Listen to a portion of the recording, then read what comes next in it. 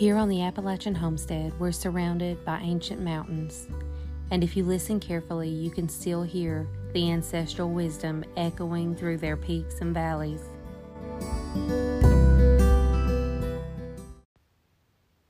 Let's kick today's episode off with A Minute with Mama, Things Your Mother Should Have Told You.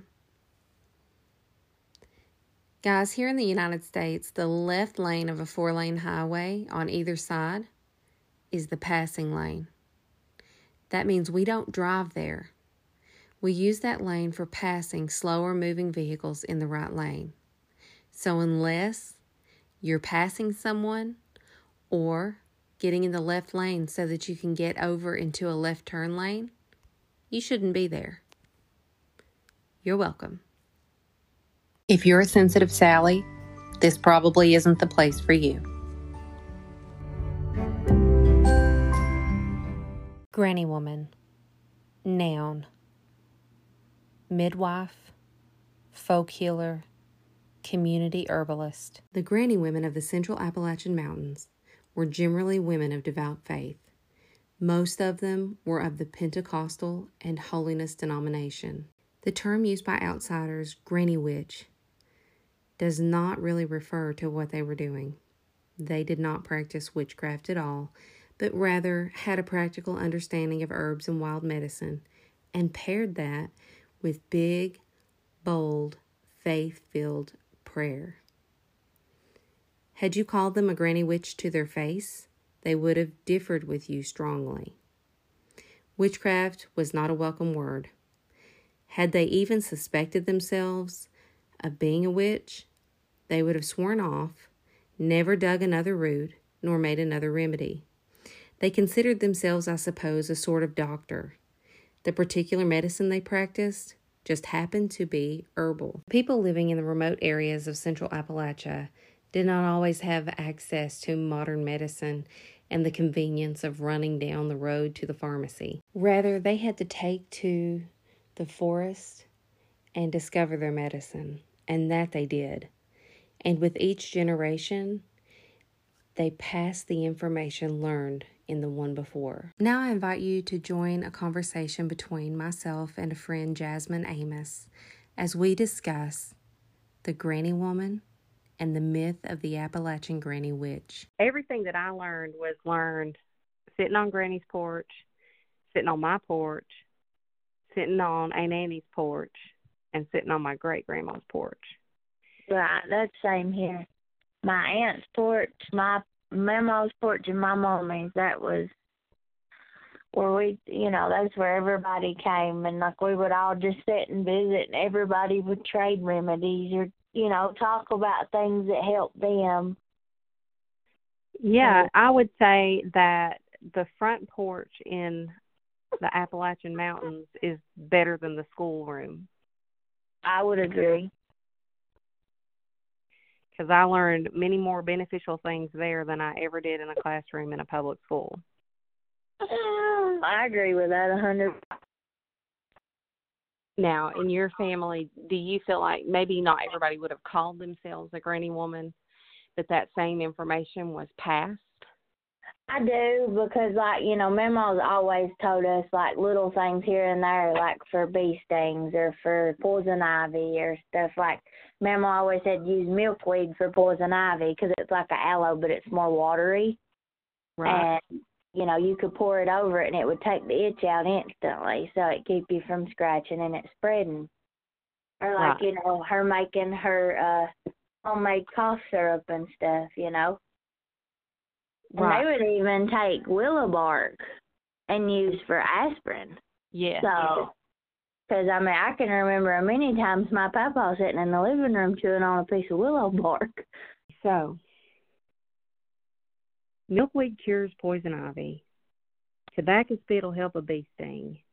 Mustard and apple cider vinegar will help a burn. Yep. Do you know any more cures?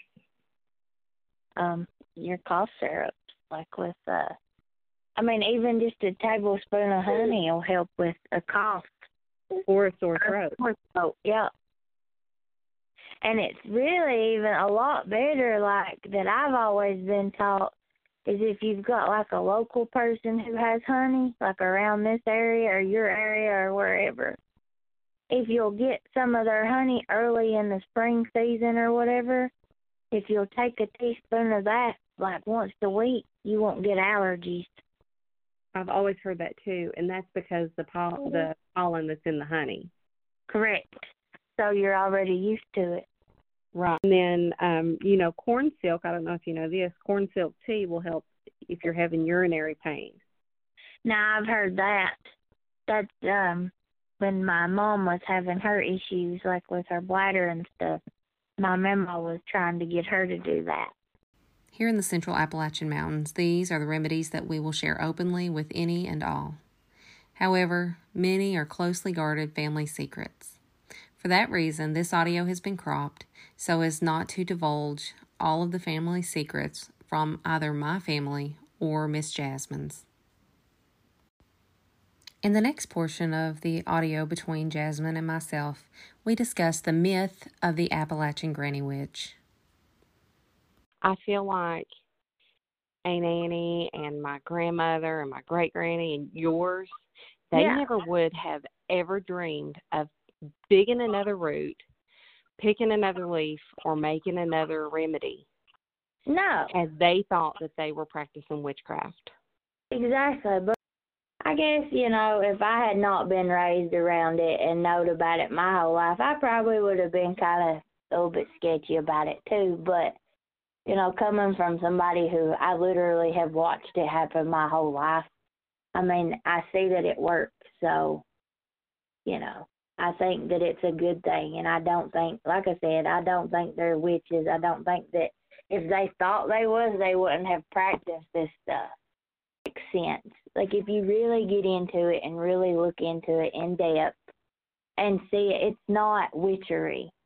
It's not black magic, whatever, that stuff is. It's just, these people, they had to survive, and this is how they survived. Survival in the early days of settling the Appalachian Mountains was hard. It was not for the faint of heart. It was for those who were stout enough to endure and wise enough to look to the mountains that surrounded them, create their own medicine, and heal their own sick.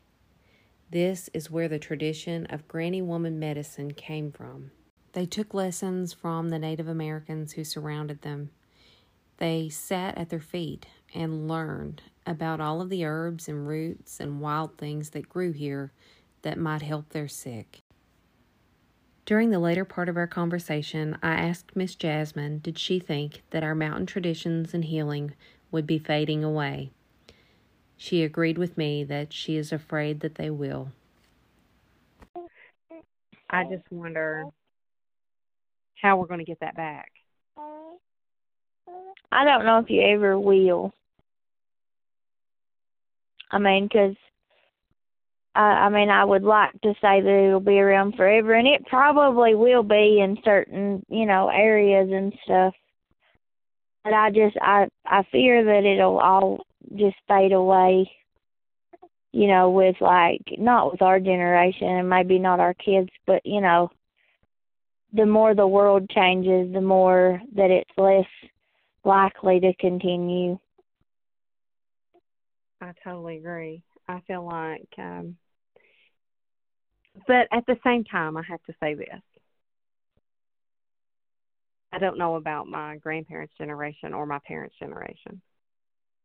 My generation and your generation, I feel like we have a gap.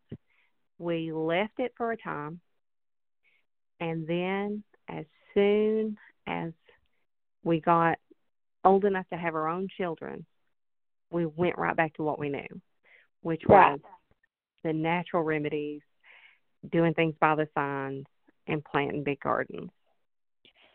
No, I agree, because, you get into that sense where it's like you got to take care of your own. Folly is bound up in the heart of a child, and I feel like that's where we were with it. We stepped away. As soon as we had our own children, we realized, oh, my goodness.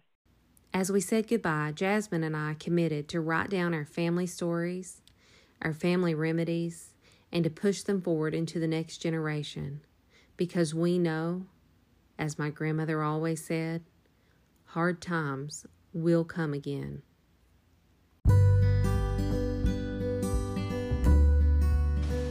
If you're new to the Appalachian Homestead podcast, we'd like to welcome you.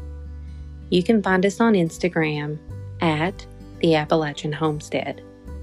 You can visit us on our blog at www.theappalachianhomestead.com.